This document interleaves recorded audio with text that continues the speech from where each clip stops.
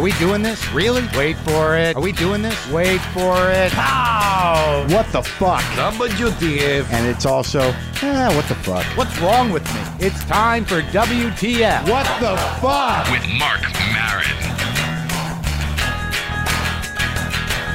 Okay, are we doing this? Let's do this. How are you, what the fuckers, what the fuck buddies, what the fucking ears, what the fuck nicks? It's me, Marc Maron. Welcome to the show. This is WTF. I am out here in the garage at the cat ranch. Quick update on the cats. Boomer's puking again. Don't know why. Don't understand it. There's no hairball there. I give him some medicine, but he's still throwing up. And I think part of it has to do with the fact that he goes in for the early free breakfast next door, which I find to be a lesser grade of food than I like to give my cats. But having an outdoor cat, that means he's going to go next door and eat the free food, which he vomits, and it's multicolored, which I know is not the natural color for cat food. I just want to send out a quick and very large thank you to the people of Austin, Dallas, and New York City. The tapings for the live WTF tour were great. We're going to mix them down and put them together and get them up as soon as possible. But great audiences everywhere. Had a great time. And really appreciate you coming out. I would like to extend a thanks to Ira Glass, who was on our last show and who said some very lovely things about me and the show on the This American Life blog. Thank you, Ira. It was wonderful to talk to you, and I really appreciate your feelings about me and my show. I'm very grateful that you feel that way, and it's hard for me to accept good things, but that was a very nice thing, and thank you for doing the show again. Now, another thing. Go out and vote in your local elections. That's all I'm going to say about that. You know what the right thing to do is. Think about the future, but just do your part and vote. Even if you're discouraged, you're cynical, you feel like everything's fucked, nothing's going to help, it's all a sham, go out and vote. Just vote your heart, vote your mind, vote as your civic duty. Just go out and vote in your local elections. Vote for your senators, vote for your congresspeople, vote. Just do it. Will you, please? You disenfranchised, cynical motherfuckers, go vote, make the right choice, think about the future. Enough said. Upcoming gigs. I always forget to do this, and I need to do it because it's important that I don't piss you off. If I come to your town and you don't know where I'm at, or I didn't publicize it enough, then you get mad at me, and I get the angry emails. What the fuck? I didn't have anything to do that night. I didn't know you were playing in my basement. I knew there were cars out front, but I didn't assume that, your career is at a point where you'll be playing my basement in my neighborhood. Why didn't you mention it on the podcast? Well, here I'm doing it now. November 4th, 5th, 6th, and 7th, I will be in Cincinnati at Go Bananas. That's going to be a fun show. My buddy Ryan Singer is opening for me, and I'm looking forward to watching Ryan. If you want to watch me, you can look forward to that, and come on down. 4th, 5th, 6th, and 7th of November in Cincinnati at Go Bananas. November 11th, 12th, and 13th, I will be at the Punchline in San Francisco. As many Bay Area people know, I love San Francisco. I love that room. I've written a lot of my my favorite bits actually happened on stage in that room. So that's happening. November 11th, 12th, 13th at the Punchline in San Francisco. Here in Los Angeles, November 19th, we're having a live What the Fuck at UCB Theater at 8 o'clock. That's November 19th here in Los Angeles, live What the Fuck. Oh, see, I forgot one. Here's an odd one. November 15th, Pontiac, Michigan, at the Crowfoot Ballroom. Come on down for that. Me doing stand-up in Pontiac, Michigan. I know that they don't make Pontiacs anymore, but Pontiac, Michigan is still there, and I'm happy for that. If you're within a 300-mile radius of that, come down. I guarantee it will be a good show. I will be taping my CD at Union Hall December 9th and 10th. If you want to plan ahead, small space, come down for that. Enough of those kind of plugs. Let's move on into some deeper thanks to everybody who sends me stuff. It's hard for me to thank everybody individually, but I enjoy the posters. I enjoy the magazines. I enjoy the letters. I'm getting handwritten letters. Takes a lot of time. I appreciate it. And it's very nice to get a handwritten letter. I should try it. I've digressed to the point where I just write short, curt emails that people always interpret as angry, whereas it's just me rushing through it, getting information out. But thank you for everything you're sending. It makes my day to go to my mailbox and get a large envelope that doesn't have something explosive or dangerous or vile in it. I don't mind vile, if its heart is in the right place. But thank you very much for sending that stuff. Cassette tapes. I appreciate you sending them. I have no way of listening to them. I don't know I would love to listen to them, but I really don't have a cassette player. But I appreciate the artwork on them and the thought that goes into them. And I read the song lists, and they all seem very nice. But until I get a cassette player, I can't listen to them. But again, I appreciate it, and I'm not going to judge. If that's where you're at, there's a sort of art and personality that goes into creating an actual mixtape, and I appreciate that. And I will get those pictures out to people that ask for pictures. Now, where the fuck am I at? That was a lot of plugging. I wrote some stuff down in my notebook that I was able to read about this idea of normalcy, the idea of love, the idea of what's expected of us, of social norms, of career, of all these fucking expectations that are considered normal in relation to the machine that we live in that determines and justifies, what a valid existence is. I'm beginning to realize that I am not normal. That I'm trapped in a relatively normal body. My life is kind of normal. I have a car. I have a house. I have to clean the pine needles off the top of the roof because if it rains again, I think I'm going to get leaks and the roof is going to rot. Those are normal problems. They're even luxury problems to some people. But I cannot understand the dynamics of my romantic relationships. I cannot understand the dynamics of the life I've chosen for myself in a lot of ways. These are not normal things. Got nothing to complain about other than the fact that I'm trying to not let it consume my life completely. And to know also that I'm not a normal person. I'm just not. I don't even know what the fuck it means. And then I go off on this other thought where I'm watching this guy, a young comic who's very peculiar. I don't even want to mention his name, but he's stylistically peculiar. He's physically awkward. I've seen him around a lot. He clearly is, just by nature of who he is, different. And life has not been easy for him because of how different he looks, how different he talks, how he is emotionally. And I had this moment where I was watching him, and I just realized, and this goes along somewhat with some of the discussions I've had about nerd culture, that there's a difference between being unique and acting unique. I see so many fucking people, and myself included, and it's not a judgment, that are trying their hardest to be weird, to be different in order to stand out.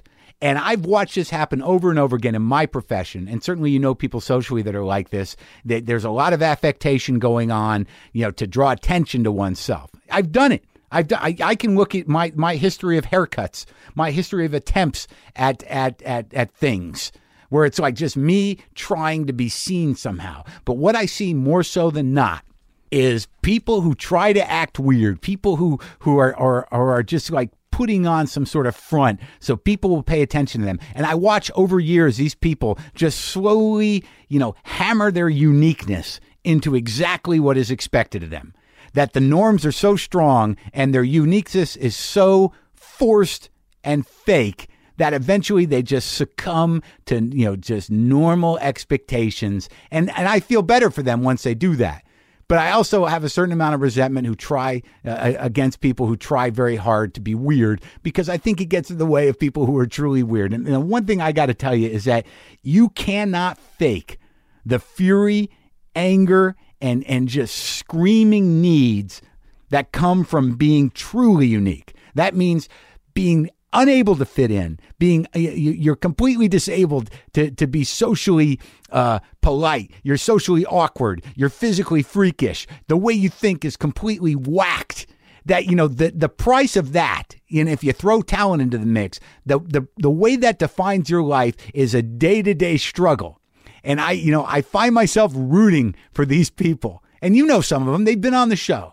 And when I saw this kid the other night, I'm like, I find you a little grating and a little irritating, but I know you can't help but be what you are and who you are. And it takes all your energy just to show up for that and make it public. And I wish the best for you, because I know the pain and fury that comes from not being able to escape your uniqueness is life-threatening.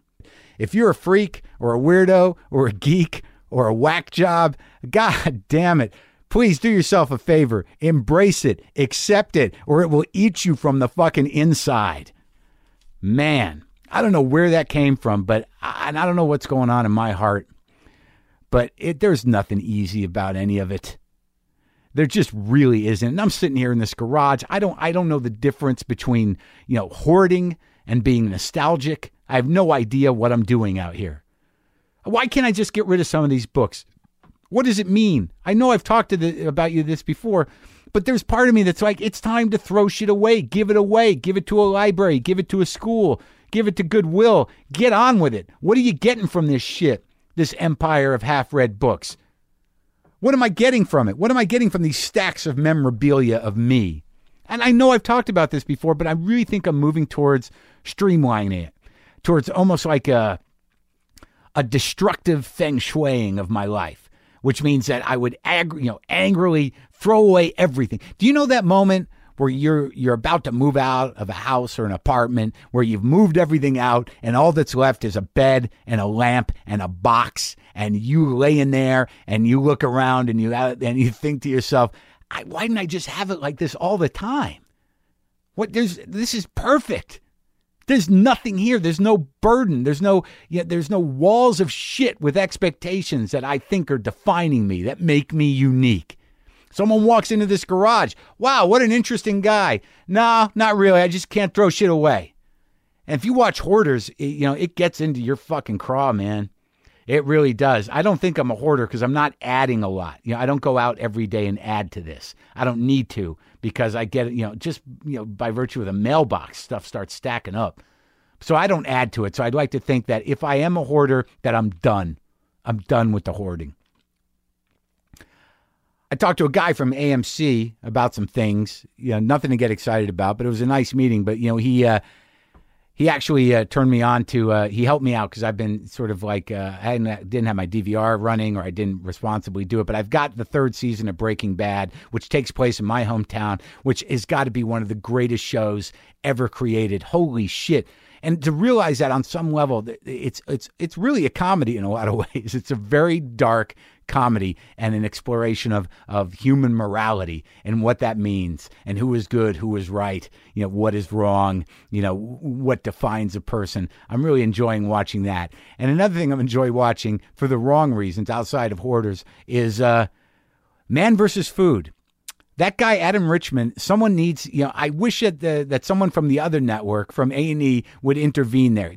Adam Richman needs an intervention, because I don't know if you watch that show, but he's a perfectly pleasant guy. The object is he goes to a restaurant, a unique restaurant that offers a specific thing, usually a large thing, and then he sits and tries to defy or break a record. He tries to eat whatever it is that someone could never get to.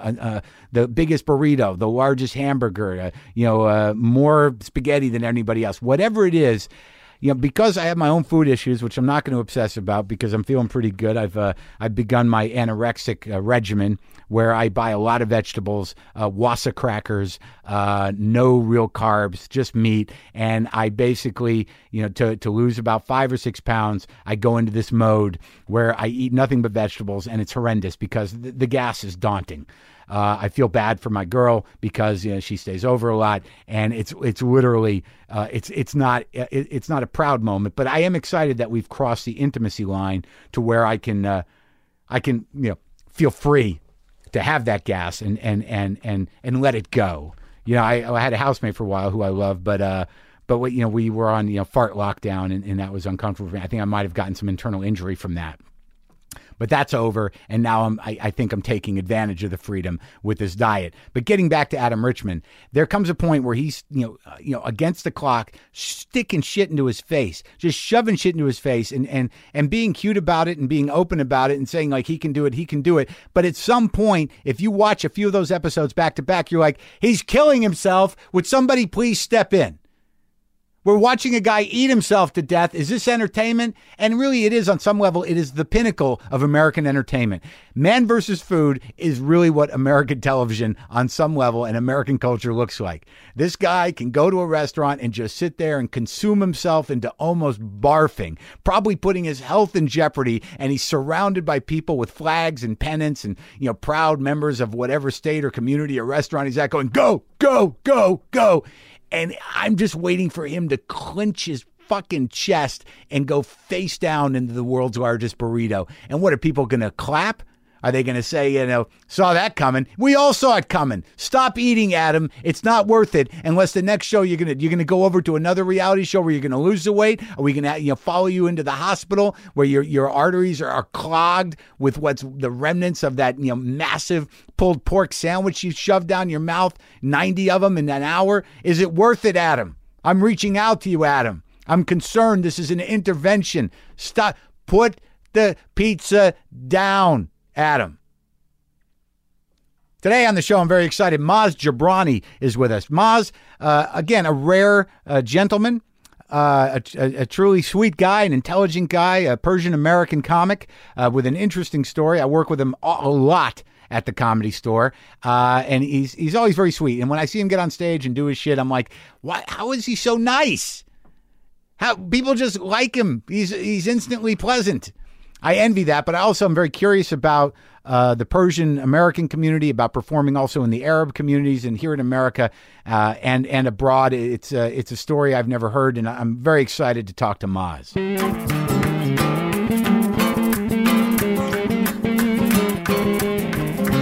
My guest in my garage here at the Cat Ranch is Maz Jobrani. Maz. I say Maz. You sometimes say Maz, sometimes say Maz. It's a difficult name, I think, but not that difficult. Well, if you just remember Mazda or Maserati. Do I say Maz sometimes? Sometimes you I say apologize. No, that's all right. You're in the moment. You're on stage. The least of your worries should be my name. Well, I know, and I do bring you up in a difficult way. Sometimes I say this guy is Persian, as if that still exists, Persia. Right. But you do identify yourself as Persian. Well, I often say, I actually made a point early on to say Iranian. Uh-huh. And I used to do a whole bit about that, about how, Iran, the people that were saying Persian were the ones who were trying to distance themselves from the Iranian government. Oh, is that what it was? That was one of the big reasons. Because what happened, if you think about... After Khomeini took over. Yeah, if you think about it, a lot of Iranians came from Iran late 70s, right? Yeah. The revolution happens. We're here. We're trying to blend in. You needed to get out. We had to get out. Yeah. They were executing people. So we left. That's usually a sign like, okay, I think it's time to go. How old were you? I was 6. And your dad took off? My dad took off. The family took off. We all came out to America. Now, have you talked to your father about that, though? Like that, I mean, I can't even imagine what it must have been like for a government. I mean, the Shah was the Shah, right? Yeah. And then it was like crazy. Yeah, actually, it's funny. My father's passed away now. I asked him a little bit. I asked my mom. But I did more. What I did was I was really curious about that time. So I would sit in the library sometimes when I was in college, and I would go get those microfiche, articles. Yeah, microfiche, sure. And I'd go through those, and I'd look at. I did this one time specifically. I went to the 1978 New York Times. I just started looking at a bunch of New York Times from early '78 through the year. Yeah. And if you look at it earlier in the year, any kind of news from Iran, because it kind of crept up. Even Carter had visited like in late 77 or early 78, and there was a famous speech where he's like, Iran is a bastion of stability in this region. A year later, sure, bam. So you see like in like on like page like whatever 20, protests in Iran, like very small, and then as it gets more and more closer and closer, it starts picking up, and the news starts picking up on, oh my God, something big's happening. Yeah, and so that's how it went. And it was people really, like, I've read a lot about it now. People didn't realize it was going to happen. Even my family, the way we left was kind of, it was kind of in a non-committal way almost. My father was doing business in New York. At the time, it was me, my sister, my mom, and we had a baby brother, newborn. Yeah. And my dad was in New York. It was around the Christmas break. We went to a Western school, so we were learning English and Farsi. So they were taking the Christmas break, and also because protests were starting to break out, I think there was like blackouts and stuff. So the school let out a little early. So my dad told my mom, said, "Why don't you and the 2 older kids come to New York for a couple weeks? Just come on vacation while I'm here, and then you guys can go back."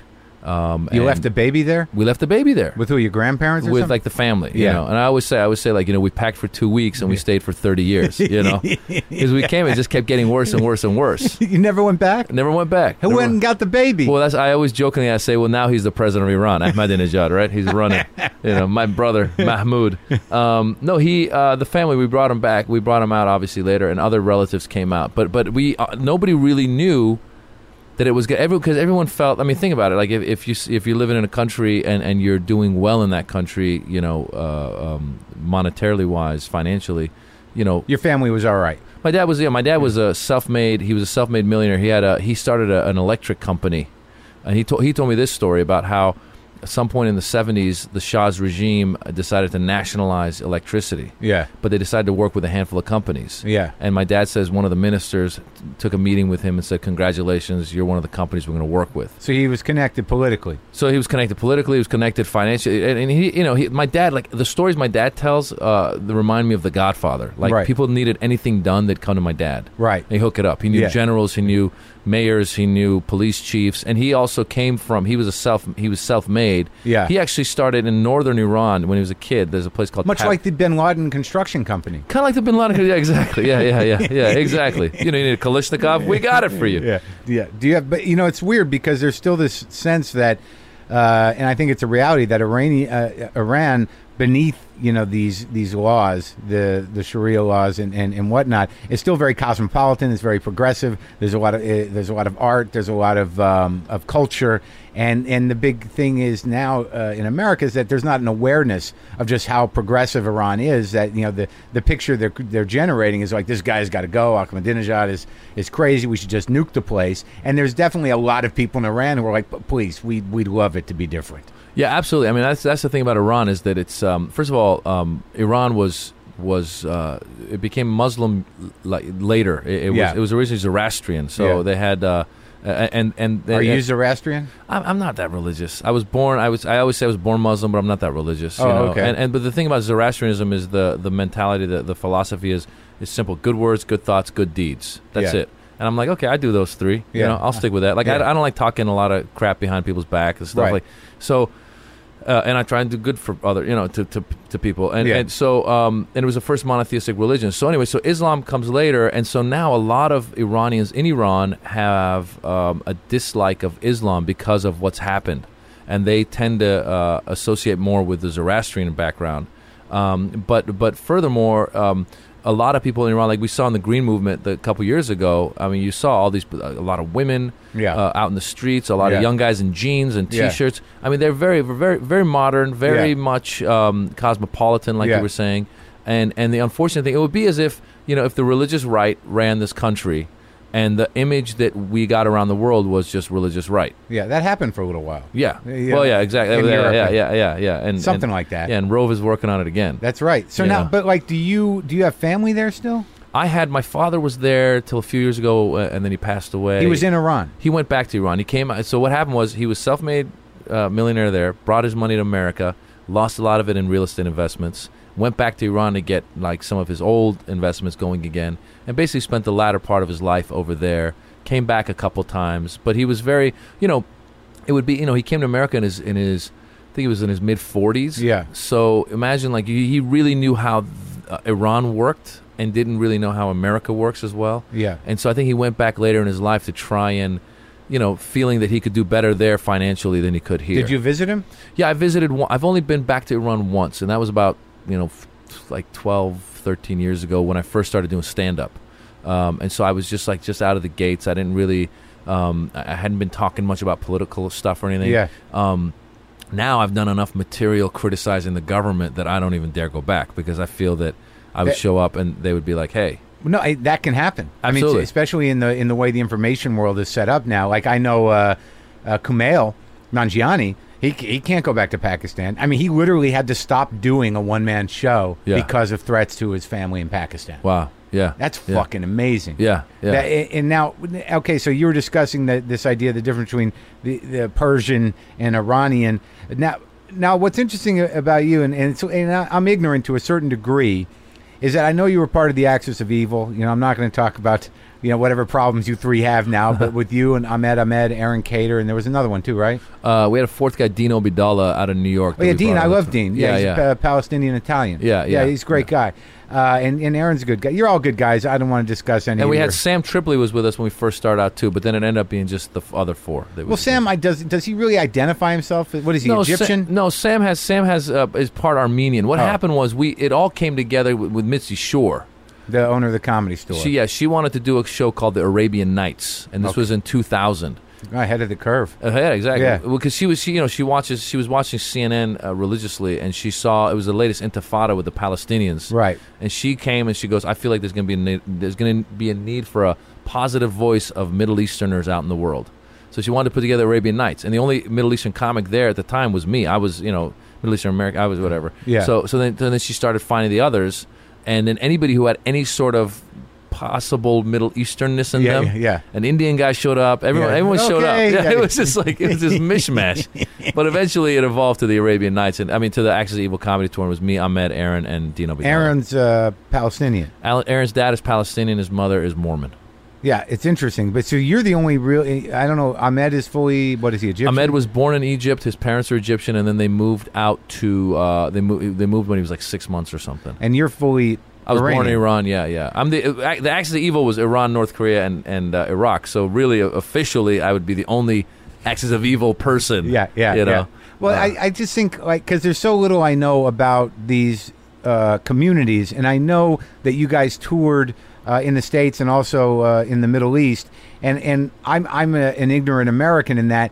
I know that comedy has become sort of a niche market, but I don't think a lot of Americans or even people necessarily listen to this, realize the populations and the communities in this country that are huge and they're powerful, and they never had really a comedic voice other than peculiar dancing clowns and a few different things. Yeah. Even as a fairly educated person, most people don't. They're like, there's the Iranian Jews, and there's a shitload of them. Yeah, it's a lot, and actually to this day.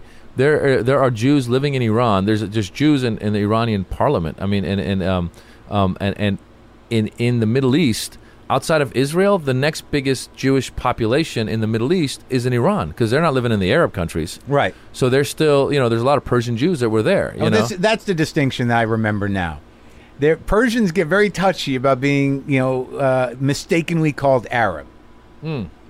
That I've had that conversation with people, and it's really sort of like we're not Arab. Well, see, that goes to two things. I think one is again. Are you like that? I'm not. The only reason I correct people on it is because I just want people to know that they're different countries and different people, and we're different. In terms of it's like when you call it Guatemalan Mexican, and they're like, no, I'm Guatemalan, I'm not Mexican. You know what I'm saying? It's kind of like that. Is it like that because you could call it Guatemalan Latin? Yeah, you could. That's so you can call an Iranian or an Arab Middle Eastern. Okay. That works. Okay. Right. Okay. And the thing with the Iranians, here's what's interesting. I think part of it is, look, every country in that region. This is one of the reasons I think that the region doesn't do that well. It's because that's a very pleasant way of putting it. Yeah, well, there seems to be some issues. No, because America came and got all these different parts of the country and they put together as the United States of America. Now there's people that have way differing opinions and different types and what have you. But it's the United States of America. There's no United States of the Middle East. Yeah, and that's a terrifying thought to a lot of Americans. Yeah. Because that could not go well. Come together. In their mind. Yeah. Well, no, you know what? That's if there was that famous the Muslim crescent fear. That, that Iran, Iraq, and Lebanon, and there was going to be in Egypt. Don't worry, they would self-implode and it would be like dysfunctional family. You know what I'm saying? Yeah. Even within the Arab countries, you have when you travel from the United Arab Emirates and you go to Lebanon, the Lebanese are like, screw we're Dubai is, oh my God, I spit on Dubai. We are so superior. You go to Syria, they're like, oh, the Lebanese, we are Syrian. We're the best. Everyone, right there, everyone's point. But what is the difference? But now would the Syrians and the Lebanese and who identifies themselves as Arabs? Those guys are all Arabs. Syria, Lebanon, Egypt, Jordan. Those are all Arab countries. Iraq. They all speak Arabic. They have different accents and the sort. But some words are different. But they speak Arabic. They tend to be Sunni Muslims. Although in Lebanon there's a lot of Shiite Muslims as well. Thus Hezbollah. So Iranians are very sensitive to the whole Arab thing. And just to show you how sensitive they are. I was reading, there was a great article in National Geographic about Iran. It was very, very well written. Yeah. And this American journalist was there and said, everyone I talked to, they said, I would ask them, what do you want the world to know? And they said, the first thing we want the world to know is we're not Arabs. The second thing we want the world to know is we're not terrorists. So it's better to be a terrorist than an Arab, that's what they, in their mind, Yeah. So anyway, so Iranians are very sensitive to that. But like I said, if I see an Iranian go oh, we're not Arab, like that. I'm like, dude, what do you like? What do your shit doesn't stink? It does. Don't give me that. Right. So that's the thing with the distinction. But it's true. Yeah, it's true. It's true. But you're just saying, don't just handle it in a less aggressive way. Don't say it in a disdainful way, like Arabs are scum Explain and we're to not. people. Yeah, and just go, hey, look, they're different, and just I do that all the time. Like, you don't know how many morning radio shows I go on where they're like, hey, so Arab, how is it being Arab? I'm like, well, I'm not Arab, but I'm. And then they're like, yeah, whatever. You're exactly. brown. Yeah, same shit, man. Whatever. You guys, hey, where was your magic carpet you came in on? I'm like, oh, shit. Jesus. Have you gotten stuff like that? I get stuff like that. Like people like trying to be funny. I'm like, all right, that's pretty good. I'm like, okay, but buddy. I just think it's really interesting because I try not to separate when I talk to people, though I do. We're all Americans here, right? But nonetheless, in my mind, if you have a distinct background that defines a distinct community from another country, it's a very interesting thing, and in the sense that there is a difference. Yeah, we're all Americans, but one of the great things about being American is that you can live here and build your own community and be an American, but also be true to your community of where your roots are from. Yeah, and that strengthens America on some level. And it's just interesting to me with the entire Middle Eastern comedy scene is that during vaudeville, when the Jews couldn't go to schools and they needed to pass, that there were the Jewish community was sort of cloistered and bunkered down, and then once comedians started speaking for that community, that they were actually helping people integrate into the American model. And when other people found the Jews funny, they were like, these Jews are pretty funny. Lenny Bruce used to do a bit about Pharaoh and Moses. Bring the Jew in; he's charming. But there's something about this is a very new thing. That there's because the comedy has sort of exploded, and as you said, even in Lebanon, there's people. Stand up is an American mode. And there are people that respect it and want to do it and see it, and it works. I was in Ireland, everywhere. But they all say that stand up is American. Absolutely. But what's interesting to me is that you're at the cutting edge of this integration of the Arab community and the Middle Eastern community and Persian community into the American picture at a time where they're incredibly ostracized because of misinformation. So that must feel sort of empowering. Well, it's interesting because a big part of it is like, first of all, I'm happy to, I always consider myself, as a kid, I used to watch, all the stand-up shows, and I would see all these guys, and like I remember being like 10 or something or 12, and Eddie Murphy comes on the scene. I'm like, oh, this guy's hilarious. And I actually wanted to do stand-up when I was 17, and at the time I didn't even associate with my Iranianness as much because I knew that we were different and all that stuff, but a lot of my friends, I had like a few Iranian friends who were in Northern California. I just wanted to be a funny guy, and like the jokes I would write were all sex-based. I'm 17 years old. Right. I'm being inspired by Eddie Murphy. What am I going to write about, right?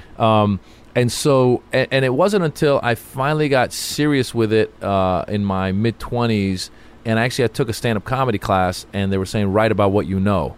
And I was like, well, I know my experience as an Iranian growing up in America. And so I started talking about that, And then I realized that also I studied poli-sci in college, so I'm really interested in the political and all that stuff. So I started talking about that stuff. And then the more things happened with September 11th and the wars and then the Patriot Act and all this other stuff, I go, oh, wow, there's a lot of things to talk about that I want to talk about. And I never felt like, oh, I'm the voice of a community or anything. I just felt like my job is to be funny. But if I can, I love, comedy that has a message underneath. So if there's something that if I can get a point across to people, whether it's like, hey, let me tell you about this discrimination thing that just happened, or our country's doing such and such, and I can get it out. I love that kind of stuff. So that's what we did, and it's what's interesting is what you were saying. This community was waiting, right? Like growing up, like there was no Middle Eastern good guys, Omar Sharif 30 years ago, you know what I'm saying? Like 40, 50 years ago now. But after, I like for my age group, I loved De Niro and Pacino and all the Italian guys because that was the closest. First of all, everybody loved those guys, but furthermore, that was the closest I could get. That was like, they kind of look like me, and they're these cool guys. That's who I'm gonna grasp onto. And so this whole community was waiting, and that's what happened was once we got going. When I first started at the Comedy Store, it was late nights. You know how it is, late nights in front of like 10 people. Sure. And they're from all over the world, and who knows, right? But once we did this Acts of Evil thing, and then it ended up on YouTube, and people started really spreading this out. It was like a whole community going like, we've been waiting for this. Yeah. And the support they gave us was amazing. They come out in droves and they really support it. And I think what you said is true. I think that it helps, the community be seen in a light way. Like a lot of people didn't even know that there's a sense of humor in the Middle East. Yeah. And that's why I grew up with that. Like in the Persian culture, when there's parties, you'll go there's always a handful of guys in corners just telling the dirtiest jokes. Sure. And they're Persian-based jokes, Iranian jokes. And but people didn't when we did the Ex Evil comedy special, we went on to see what people were saying. I ended up on a Sean Hannity chat room. Yeah. And one guy had written another guy said, I never knew these people laughed. Yeah. It's true, because you never see that. You know what I'm saying? They're always like, la la la la la. Exactly. Yeah. I will kill you in the name of Allah. Yeah. But so that's what was amazing. And then what got even crazier was, when we went to the Middle East, we started there hadn't been American style stand up really happening there. And we went from being being on YouTube and also being on Comedy Central and in their minds, and really having succeeded in America, and we brought it to the Middle East. I think if we had just been in the Middle East and started there, they would have been like whatever. But because we came from you couldn't even get booked as a middle. Exactly. Yeah. Right. Yeah. But no, because we came from Hollywood and we came there, it exploded and it was like. We're celebrities there now. It's totally big fish, small pond. I always say, I'm like the David Hasselhoff of the Middle East. Yeah. And what happened though was it influenced then all these young comics, young guys there, because of YouTube and everything. These people want to do it. The problem is, it's like being in some city like Des Moines or something where you're like, oh, there's only one club, or you know what I'm saying? Mm-hmm. There's nowhere for them to get up, right? And then there's also you put on top of that there's like censors in the sort. So what you have is in some governmental censors. So you have in some countries, depending on where you are, like Lebanon, very open. You could say whatever you want about whoever you want. And they have, and there's a lot of they're very westernized, and Lebanon has you have Christians, you have Muslims, you have all kinds of different. You run the extremes. Yeah. So if you do it in certain quarters, there's you can put on coffee shops, shows, what have you. Great. See, I had no idea about Lebanon like that. Oh my God, Beirut is amazing. Yeah? Beirut has the craziest nightlife you can imagine. Really? Oh my God, they go really hardcore. Yeah. I mean, it's crazy. it's like the clubs go. Like I was saying, I was in Lebanon recently in Beirut. And we were going to be going to New York, and my wife was hanging out with the baby in the hotel room, and she's like, Maz is doing a show and going to a nightclub afterwards. I got to be in the hotel room. And one of her friends emailed, it was a Facebook thing. And the friend was like, well, you're coming to New York. We'll really, we'll live it up as New York. And I'm like, this guy's got to see Beirut, because Beirut was New York the shame. It's crazy. Really? Because there's no rules and regulations. So you end up at this a nightclub, and it's it's like, I don't even know if they have I don't know if there's a rule for a closing hour. I'm not sure. I don't know if there is. There's definitely no capacity rule. They just push people in, and they're going hardcore. And it's Beirut is pretty small, and you have the Mediterranean right there, so people go to the beach, and then they have the hills. You can go when in the winter. But you hardcore, go skiing. is there dancing? Is there drugs? Is there everything? Oh yeah, everything. Oh yeah, everything. The last time I did shows there. Because I did a 7-country tour of the Middle East, and one of the I've never performed in Iran, but I've been to the Arab countries, right? And it's all in English, and these are mostly either people that have traveled the world, or they're going to American University of Beirut or whatever, And last time I did it, since I was on the tour, the guys in Beirut set up, they said, we'll do a smaller show because you're doing a tour anyway. Because usually when we go there, we do 2,000 seaters, and it's just crazy. This time the guy goes, we're going to do a nightclub, and it'll be 150 seats. I go, great. I show up, and they put a board on top of one of their bars, basically like Coyote Ugly. I'm on top of a bar. With a microphone, with booze behind me, and I came from. I just done shows in Riyadh, Saudi Arabia, the night before. What the fuck is that like? Oh, it's crazy. Now, first of all, Riyadh, Saudi Arabia, it's illegal to have. There's no movies. Anything. You can't have movies. You can't have Shrek. Much less, Maz Jobrani. You know what I'm saying? Yeah. Or any comedian. And so there's an underground movement there, of young people that really rebel against that. And what it is the royal family is really big. So within the royal family, you have people that support more of this liberal kind of entertainment and stuff, and you have people within the royal family who are going no. And I think the royal family is in a very precarious position because they're going, we go too far, this religious, the Wahhabis are going to revolt, and we're done. Yeah. If we don't, but we got to but now we've got this youth movement that wants, like, they have like a metal rock scene in Saudi Arabia with young Saudi kids getting together in basements and playing metal rock. So they let it happen. They let it happen. But it's kind of like, the police can't find out about it, blah, blah, blah. But the Wahhabis are extremely fanatic. Oh, yeah, they're extremely fanatic. So they're ultra-religious. Ultra-religious. And the royal family is so large and so rich that they are really, political aristocracy. That beyond their Muslimness, they own the country. They own the country, but they realize that if the Wahhabis decide to revolt, they're fucked. They're fucked. And they just keep buying American military machinery to keep them frightened. Keep buying that, and I think at the same time, I think that there's some of them within the royal family actually funnel money to them. You know what I'm saying? Sure. And I'm sure that some of them in the royal family probably think like them. Some of the royal family are going like, no, we need to go more religious. Right, but so they have to accommodate a non-religious sort of youth class. Like, I imagine the Wahhabis are relatively poor. They're pretty angry. And then you must have this other group that would be more middle class and more disenfranchised that want to be more American or more. Yeah. So, but where do you perform in that situation? How is it legal? So you got to do like private. So you do like when I've done shows now. We've done it at like embassies. You'll do some embassies like the Venezuelan embassy or something will open their doors to an event. So it's almost like a global political action. It's like we need a space that is not under the auspices of the Saudi royal family. Exactly. In order to put on the show, will you host a crazy Middle Eastern comedy show so we don't get in trouble? Exactly. And Venezuela's cool. Because you're on their turf when you're in their embassy. Exactly. That's hilarious. Yeah, but what happened there actually was they actually did a show there. And this was when I wasn't there. It was another group of guys were there. I guess the Saudi police saw all these like young people coming to this event, and sometimes they saw young girls coming without guardians. Like that's the other thing. Like women can't even drive there. Yeah. So like they would be getting dropped off, and they're like, "Who are you with? What are you doing?" So the police started questioning, and some of the girls weren't able to go in. So the Venezuelan embassy then came back and said, "You know what? We can't do this anymore at our place." So that stopped happening there because of the women.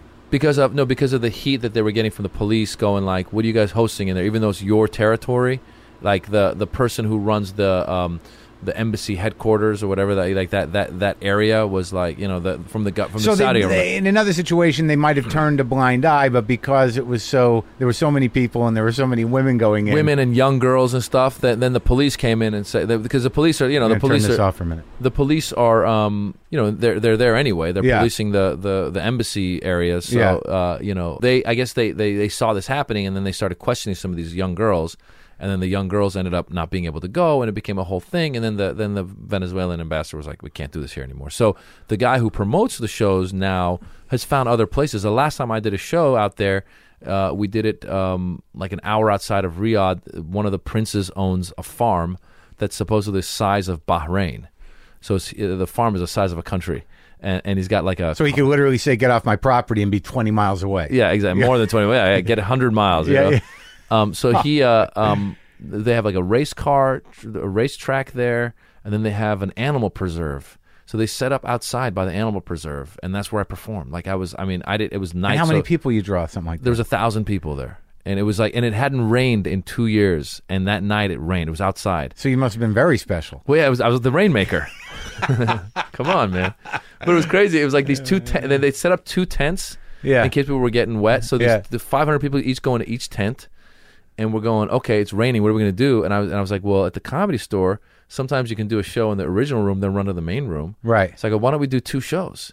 So we set up for 2 shows. We're about to get going, like in a tent, standing on a table without a mic. I was going to like be screaming. And then the rain stopped. And we go, okay, is it going to stop permanently or what? So we asked one of the Saudis, and he's like, in Saudi Arabia, when the rain stops, it stops. I was like, all right, then that means we're going outside. Yeah. So we went out and did it there. So what's crazy is, so the night before I'm in Saudi Arabia, where it's completely dry in terms of alcohol and stuff, you know. And, if you knew people, you can get it. But generally speaking, you got to know people. So we're there. We do the show in Riyadh. Go down to like the Sunset Strip of Riyadh, which is like, it's packed. All these cars are out cruising. Yeah. And I'm looking around. I realize, wait a minute, it's all guys. Yeah. There aren't any girls. I'm like, what is this? And they're like, this is what they do. The guys come out and they cruise around, and they go, once in a while, some girls will like, get into like tinted windows car with a male driver, and then they'll like exchange numbers and the sort. But the guy was pointing out to me, he goes like you can look out of the car and you see American chains, like you see like a Starbucks, with a bunch of dudes sitting outside. And the guy with the promoter was like, look, I'm married. He goes, I can't go with my wife and go sit there right now. It's a beautiful night. But he can't go. It's illegal for him to be out. Like there's like a family section that he would have to go sit in a family section. What is the basis of that law? I mean, wait, what is the law exactly? Women can't go out? No, yeah, women do not go. No, I think it's like we went to like a Kentucky Fried Chicken type thing there, and we were waiting to eat, and I waited for our food, and I go, I use the bathroom. Yeah. So I went to the bathroom, and I looked up, I was like, I realized it was only a men's room. And I came out and I looked at the line of people waiting for food, and it was just a bunch of dudes. And I go, where are the girls? And he goes, no, well, the women aren't allowed. There's like a men's section, and then there's a family section. So a man and a wife, his wife or father and his daughter can go into the family section. Right. But they don't want like girls just, hanging out like at a mall kind of situation. Right. It's really, we know where that leads. Shopping. Yeah. So I went from that kind of extreme to the next day I'm in Beirut. I'm doing a show on a bar. Yeah. And the Beirut, to show you the difference now. So in Saudi Arabia, I'd have to know somebody. Everyone's all dressed up. Women are screaming. Dude, it's crazy. Yeah. It's crazy like that. Yeah. And then I go upstairs before the show, and I was like, you want anything to drink? I go, you know what? Do you have Don Julio tequila? He's like, yeah, I think we got that. I go, I'll just get a Don Julio on the rocks, maybe double Don Julio rocks, squeeze a lime. I'm just going to sip it through my set. I'm sitting upstairs. The guy shows up with the bottle of the Don. He's like, here, have the bottle. I'm like, no, I just need one. He's like, okay, no problem. So I take my glass up on stage. I'm doing my show. I'm sipping. And another guy shows up, one of the bartenders, whoever, shows up with another double, hands it to me, and puts it on there. I'm like, oh, okay. Yeah. Finish that. No, I'm sipping it again. I'm sorry. Yeah. Another double. I ended up with 3 doubles during the set. Yeah. And I went from like no alcohol to like drinking a whole bottle of tequila. And this is obviously this is Vegas. This is friggin' Beirut. Yeah. And what was crazy about that show was I was on top of a bar. Yeah. It was like Coyote Ugly, and they had like 120 people there to see me. Yeah. And 30 girls who came from a bachelorette party who they did not tell there was going to be a comedy show. So the girls, you know how it is, they're just talking the whole time. Yeah. I'm shutting them up, they're talking, shutting them up, talking. And then finally they had a photographer that was there to take pictures of them. The photographer starts giving me attitude. He's looking at me from the bottom of the bar. Yeah. Like, when are you going to be done? Yeah. And it was him and some dude. And I'm like, who are you guys? And the guy's like, are you going to sing? And I turn to the manager, I'm like, did you guys tell these guys it was a comedy show? Yeah. And then the guy's like, when you finish? I go, I'm finishing, don't worry. And then they had like some peanuts or something with them. And I go, what do you have in there? He's like, nuts. And I go, let me have one.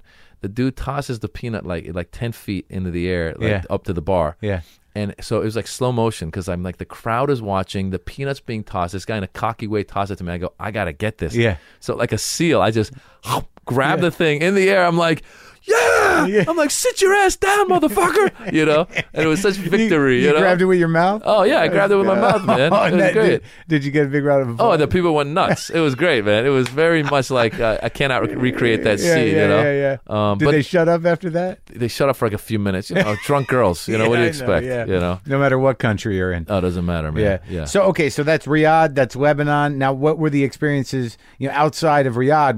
Was all of them more like Lebanon, or like, what'd you go, Egypt, Jordan? Well, first of all, everywhere we've been, everywhere I've done shows, the crowds are great because the people that come to the shows, like I said, they've traveled around the world. They're open-minded, and they give you some rules sometimes. Like I go to Riyadh on another show one time. They said, everywhere we go, they go, no sex, no religion, no politics. Except for Lebanon, they go, say whatever you want, but no sex, no religion, no politics. And then you go, okay, TV-friendly set. Yeah, kind of. Right. So I was in actually Jeddah. And you're doing how long? Half hour, 45? Half hour, 45 minutes, I'm in Jeddah. The first time I'm in Saudi Arabia, I'm in Jeddah, and I'm backstage, and the promoter has lined up a bunch of young Saudi comics that are going to open up. Right. Actually, Ahmed was with me too. So Ahmed's like doing his show, and then there's these young guys start. And there's one young guy who was like handicapped or something. And these guys have only done stand-up like, 3-4 times, Yeah. I'm backstage, and all of a sudden I hear from the stage like, "Fuck that motherfucker, shit, motherfucker, fuck." I'm like, what is going on? I was like, this kid's gonna get hung, or hanged or whatever it is. And he comes off stage, and then the promoter comes back and goes, "They loved you, mate. You were great." So this guy broke the whole thing of cussing, and they loved it because the crowd, this like faux pas, like oh my god, like you can't go there. He went there, and they loved it. Yeah. So I was like, okay, so they give you the rules, but you can kind of push it a little bit. It's like doing a college. Exactly. It is like doing a college. Like the kids want you to do it. The authorities don't. So when I went to Riyadh the first time, I was doing my set, keeping it clean. I don't know who's in the front. There's a bunch of people dressed up in like the traditional garb. I'm like, this guy could be the king's son. I don't know who it is. Yeah. It turns out a few of them ended up being like grandsons of the king and stuff. It was funny because you have relatives, like nephews and grandsons of royalty, and then you had a guy who was like, I think one of the CEOs or something, some leader of Exxon. You're like, okay, so you got those two extremes happening in the front row. But I was doing my set, and I'm trying to keep it clean, and they played a game. There's a bunch of guys, a bunch of young kids, teenagers playing a game where they whisper a word in each other's ears, and the next guy's got to say it louder and louder and louder and louder. And the word they'd whispered was vagina. So one of them goes, vagina, vagina, vagina. And suddenly one of the kids has to go, vagina. And he yells vagina. Yeah. And now as a comedian, you got to deal with that. Yeah. So I'm going, okay, I don't know who's here. This is royalty. I don't know. Should I say vagina? Am I in trouble by saying vagina? It's not even a slang. Not even a slang. So I just started riffing on the term. Because what happened was I'd been talking about how the cities, Jeddah and Riyadh, were so hot. I was talking about the heat in these cities. 'Cause I've never felt such heat in any place. Mm-hmm. And that's what he yelled vagina. And then so I just riffed. I was like, so is that another city? I was like, you're saying it's a real hot, dark city, you should go to vagina. A little dark, but it's really hot. Yeah. So I riffed on it, and I was saying vagina, and then I think this is where you realize you can get away with things, because you can cross that path, cross that line a little bit. But I brought it back to I turned to somebody else. I was like, "Sir, I don't know who you are, but I know I'm getting killed. I'm gonna get killed after, right?" Yeah. And the crowd was laughing and and the guy was laughing. Yeah. So they realized that I'm breaking. He's going, "Yes, you are." It's funny. It's your last show ever, but funny. At least you went out on top. So you tend to run into that. You run into you can cross the lines, but you got to know where. Yeah. I did a show, and the other thing you run into is, I'm sure you've had this before, where you look out in the audience, and I did a show in Oman. Oman is a great country. It's right there. It's near Yemen and Saudi Arabia. Mm-hmm. It's just beautiful. People go there for vacationing and stuff. And I'm looking out in the audience, and because it's not like the Comedy Store where we're open 7 days a week, 365 days a year. Sure, it's people once just a show year, up twice a year. Yeah, so it's an event. Yeah. So you look out in the audience, and there's people of all ethnicities, a lot of Indians, a lot of Indians live out there. You got a lot of Omanis. You got these people dressed, to the nines, just dressed up, and then they got their kids with them. And I'm like, well, I'm not going to start doing a thing about masturbation. I start editing in my head. I'm like, masturbation is out, is out. So that becomes another thing that causes you to kind of go in a certain direction. And also, it's not because you would have those feelings, if you were doing, because they don't allow kids in to the clubs here, you don't really have to deal with that. But every once in a while, you do a certain show and there's a kid there, and you really got to choose here too. But the pressure is not really as cultural. There's really a fear that you will truly insult. Yeah. The cultural norm. Yeah. Where here, I'll definitely be dirty in front of a kid because they brought the kid. They know what comedy is. But there's that, but there's also the fact that you may be shunned. Yeah, absolutely. And by the entire audience. Yeah, and you offended the family and this and this. Well, and that's an interesting topic as well, is that I can't imagine. You're playing for people that have more money than can ever be imagined. Right. Especially in Saudi Arabia. If they're there and they're dressed up, whether it's the traditional garb or just dressed up. Yeah. You're dealing with billionaires. Yeah. Who don't even who wipe their ass with money. They don't even give a fuck. Yeah. Now, was there any experience where you ever hosted by a family, go to someone's house where you're like, oh my god, outside of the farm, where there's a racetrack and a nature preserve? Was there ever this idea that you're like, these people run the world? Yeah. We had a young prince in his early 20s, really cool guy. He wanted to know if we could do a show for him, for private show, for his cousins. Yeah. Yeah, sure. Okay. So we show up, this door opens to this it's off one of these roads, this normal looking road, but the door opens to this compound. That poster where it's got like a Lamborghini, a Bentley. It's all in the garage, and it's like it's like life is good or whatever. Yeah. That guy had that in his house, like that. Not the poster. He had those cars. Yeah. He had that garage. Yeah. Lined up like that, and then he's like, and then there was like on the property there was like 3 houses. He's like, I designed this house because I got I studied architecture, so I designed this house. And then he's like, my mom designed that house, and we've got this other house. And he's like taking us on a tour. He had, first of all, the house he designed had like a game. It was totally designed by a young guy for his friends. It had like a game room with like big TVs and video game stuff. It had another room where like they would watch soccer games. It had a gym, like a place you'd get a membership to. It had a gym, and then in the gym there was a DJ area. So he has people DJ. While he's playing basketball? No, while he's like lifting weights. I don't know. I have no idea. Yeah. And then he's like, oh, here's my pool. The pool looked kind of, I was like, oh, yeah, that's a decent pool. Yeah, that's a good pool. Yeah. And then there was like a fence with ivy on it, and I didn't realize there was a door like at the end of the fence. Yeah. He's like, yeah, let's go over this way. So he opens the fence, the gate, basically. Yeah. And we walk past the gate, and then there's a soccer field. No, he's got a soccer field with lights, if he wants to play at night. With there bleachers? No bleachers. But then he also had a concrete soccer court in case he decides not to play on the grass. So you're walking around, and the guy was the coolest guy in the world. It was very nice, Why wouldn't he be? Yeah, why wouldn't he? Exactly, right?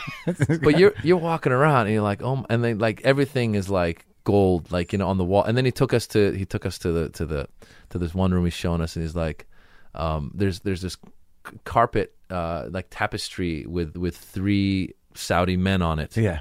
And he's like, yeah, that one right there, the one in the center top. Yeah. He's like, that was my grandfather, King Saud. So the guy who the country was named after was his grandfather. Yeah. Exactly what you said. I was like, can I borrow a couple dollars? Yeah, just give me some money. Yeah. Where's the like when you walk out, you just get like a brick of money. Yeah, exactly. Thanks right? for coming. Yeah. Oh, let me see if I got some change on me. Oh, here's a brick of gold. Here you go. So where did you do the show in that situation? We did the show. It was actually kind of an awkward setup. It was funny because he was doing it for like his younger cousins. Like there's a very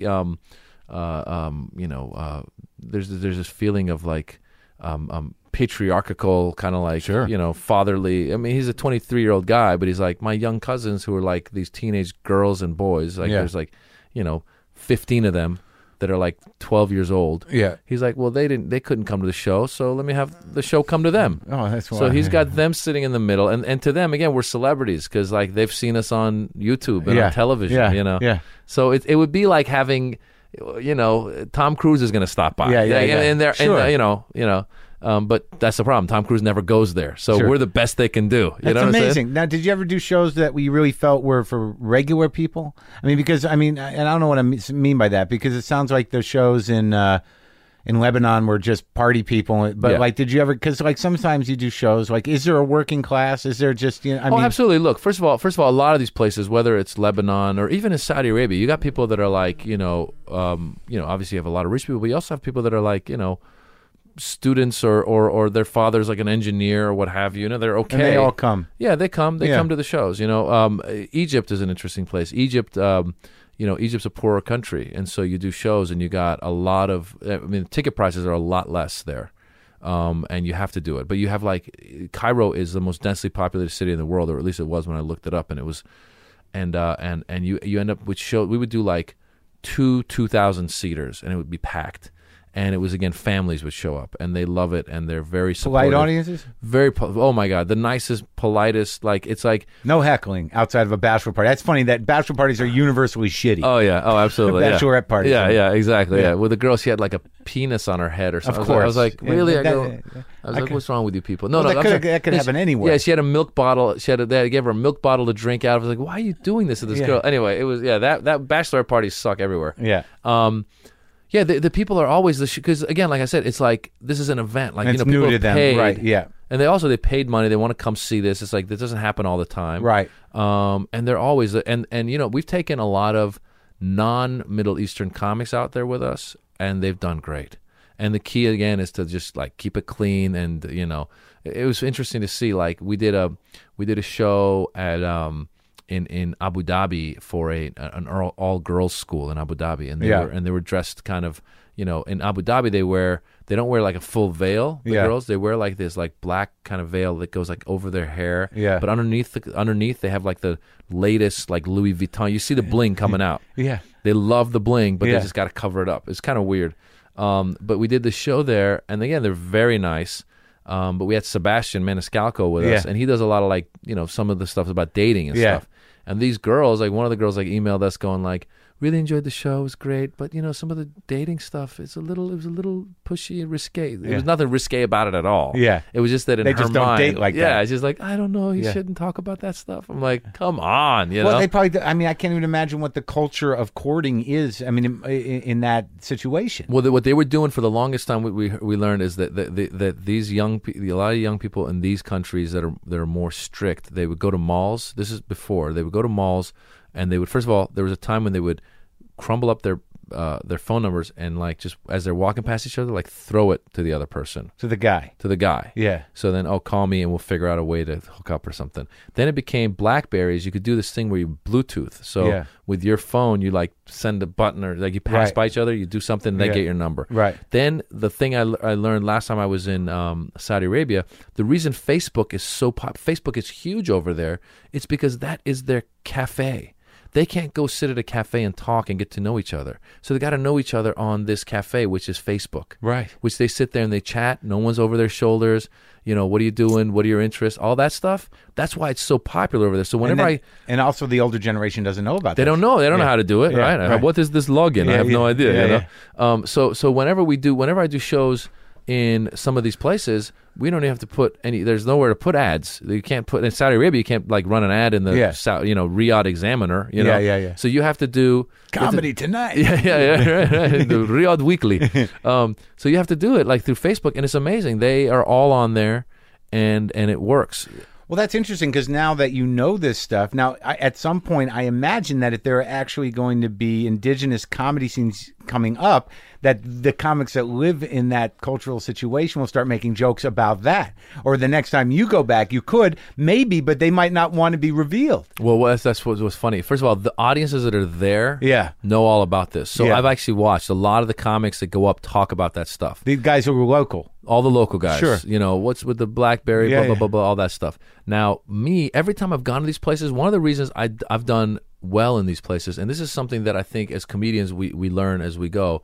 I remember watching there was a Richard Pryor special. I think it was in New Orleans. Yeah, and the first 5 minutes. The last one. I remember that. Was that last one? Towards the last one. Yeah. It was older, and I think the first 5 minutes he talks about being in New Orleans. He's like, I spent a week here. You guys say this. You guys say that, and the crowd's going nuts. Yeah, and they love it because he's talking about them. Sure. And I had to realize early. I was like, wherever I go, I try and find what I can observe right off the bat and talk about that. Well, that's like an old road comic device. They, people, but not if you've taken to an international level. Like a road comic, be like, all right, where's a bad neighborhood? What's the shitty restaurant? Exactly. Who are the idiots? In this town. Exactly. So now you just do a little research, and they think you're like, oh my god, he knows about us. Yeah, and they love that. And the thing though that's been amazing is in some of these places you can't avoid talking about these things. Like when I was in Egypt, every time I've been in Egypt. Whenever I'm in Beirut, like when you just drive around, the crazy driving, the crazy things that you see, you go, I got to talk about this. Like it's ridiculous. Now, do you bring any of this back to American audiences? Some of it I do. I always, whenever I come back, I have like material because I have to assume that American Middle Easterners are completely unfamiliar. And also Americans in general, like that, like I do, I do bits now, at the clubs, and it'll be a mixed crowd, and I've been doing a bit about. If I get to this part of my show, I'll talk about like being in Lebanon, and I found out last time I was in Lebanon that you can get a loan because Lebanese and Iranians love plastic surgery. Yeah, and we have some of the hottest women are Persian and Lebanese. Yeah, but a lot of them also have nose jobs, and they love plastic surgery. And so in Lebanon, you can get a loan from the bank for your plastic surgery. And I was like, I've never heard of that. Like, I've heard of people put on a credit card or something, but you can't get a loan for anything here anymore. Yeah, exactly, right? Yes, Wells Fargo. You know.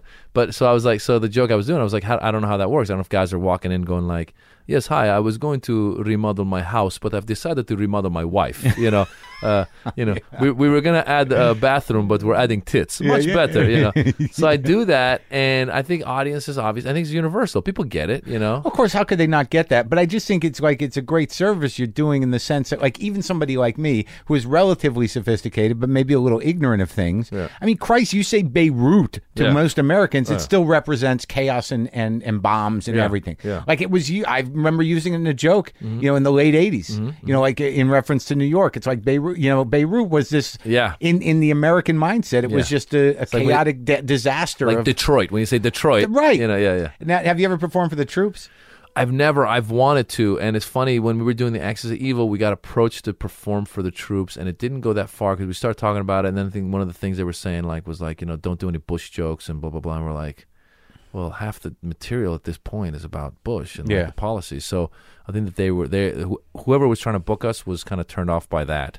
So we said, all right, well, if we're going to have to, Would have been an interesting challenge. Yeah. To represent Middle Eastern comedy to the people that were fighting in the Middle East. Well, it's interesting, actually. It's interesting because we've done shows, like the closest I've come to performing for troops is we used to go to La Jolla, like at the heart of all this. They got a base there? They got the Camp Pendleton. Yeah. And we get Marines that would show up. Yeah. And I'll tell you, like, you're going to run into the Marine, like the guy who's just like, USA, what the hell's wrong with you? You're going to run into that guy. Yeah. But most of the guys I ran into were guys, especially guys that had gone there, would come up and be like, hey, man, I really enjoyed it. Thanks for making that funny. You're totally right. The whole, whatever, blah, blah, blah. I've seen all the stuff you're talking about firsthand. Yeah. They're really, like, good people that kind of got it, and they did get it, and you go, okay, this guy's fighting the fight, but he gets it. Yeah. Well, no, a lot of them know what's up. Yeah. And they didn't sign on, out of necessarily a patriotic duty. Yeah. They signed on because they were capable of doing it and needed to do it and made a choice to be part of this military. Yeah. But I think some of them are a lot more aware of why they're there. Yeah. And who the people they are dealing with are. Yeah. Yeah, it's kind of interesting. It's almost interesting because it's like you almost think that, like, the people that here that, like, they give that rah-rah patriotic support the troops, it's almost like they're the crazy fan, and the troops are like the players who are like, I get it. Like, I know it's not really that rah-rah. It's not that black and white. Like some of these guys, it's a job, and they know that they're trying to help people out, whatever, but I don't think that they see it as blindly as some of the rah-rah patriotic people. Have you played in Dearborn? Yeah, we went to. That's what I'm saying about the cosmopolitan thing. I do a lot better in. First of all, Dearborn has the biggest Arab-American population in America, as far as I know. And Dearborn, Michigan. Dearborn, Michigan. Yeah, and we did. I've tried to do Dearborn and also parts of Michigan a few times, and the turnout has been fine, but it hasn't been as great as some other places. And I attribute that to a few things. First of all, I don't think it's not a really cosmopolitan, city. And it's specifically Arab Muslim. Arab Muslim. I think that you do run into a lot of people that are like, if I were a famous Egyptian singer who'd come into town, probably sell it out. Right. But because I'm Middle Eastern American, it's not like it's not. I guess there's people that are more.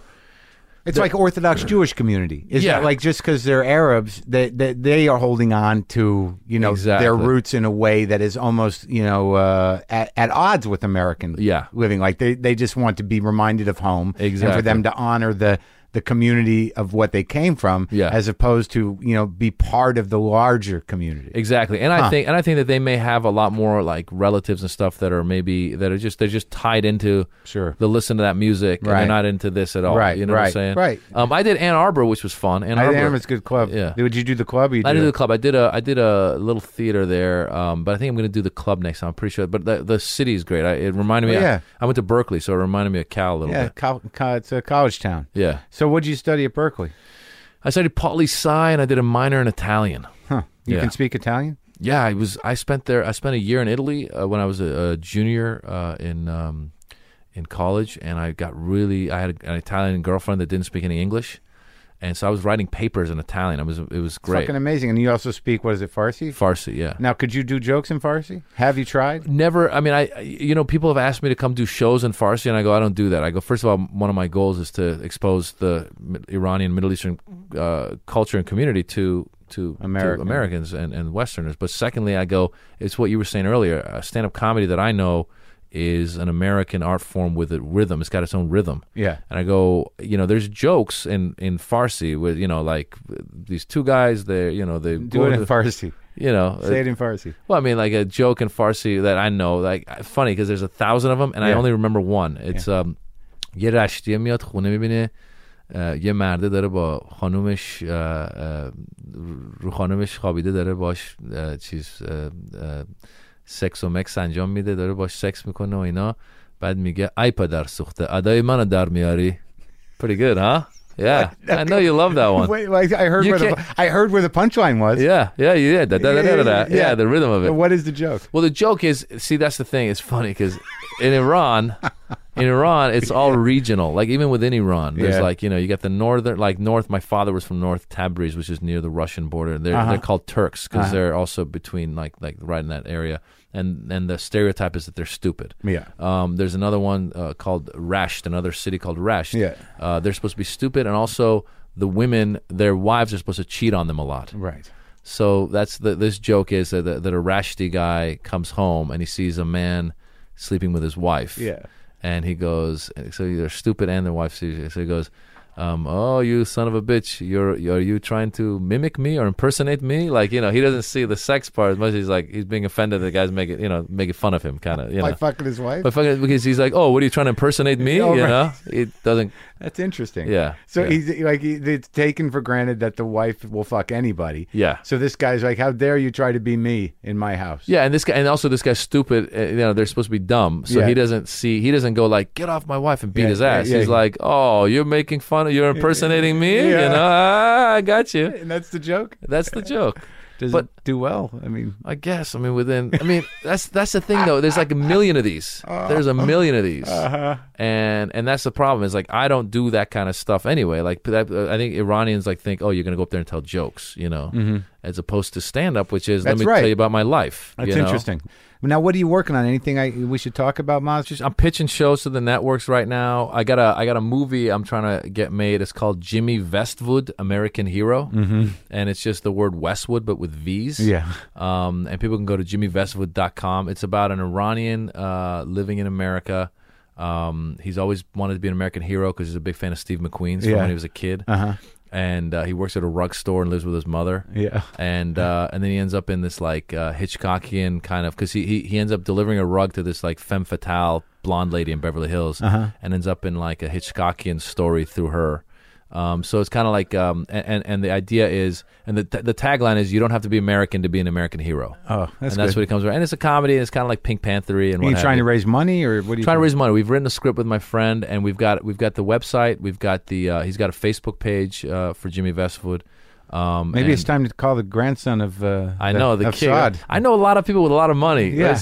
But it's you know what it is? It's about approaching these people the right way at the right time, and also finding somebody who's really into it, because ultimately people that have money, maybe not the grandson of the King of Saud, but a lot of the people that I know that in the Persian community, they're good businessmen who kind of made the money. Well, no, a lot of in the 80s there was a lot of movie production going on from Arab money. Yeah. Persian money, I don't know. Yeah. Maybe you can start a new trend. I should, bring it back. Here we go. Thanks, Maz. Thanks, Marc.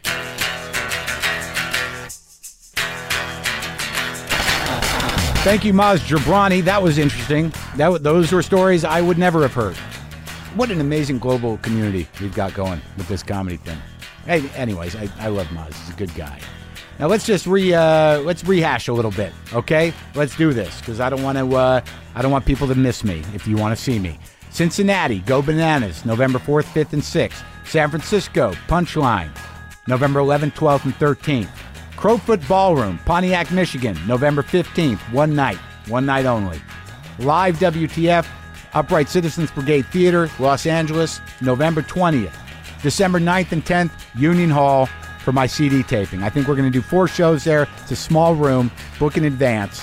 You can do that at the Union Hall website. Please go to WTFpod.com. Get on the mailing list. I enjoy writing you every week and getting you up to speed with the guests and giving you a little more of a window into my life in the text form. I appreciate you listening, and please go to WTFpodshop.com for our premium episodes The Attell episode is getting rave reviews. I was right next to it happening, and I have not recovered yet. My face still hurts a little bit. Thank you for listening. Love, Marc.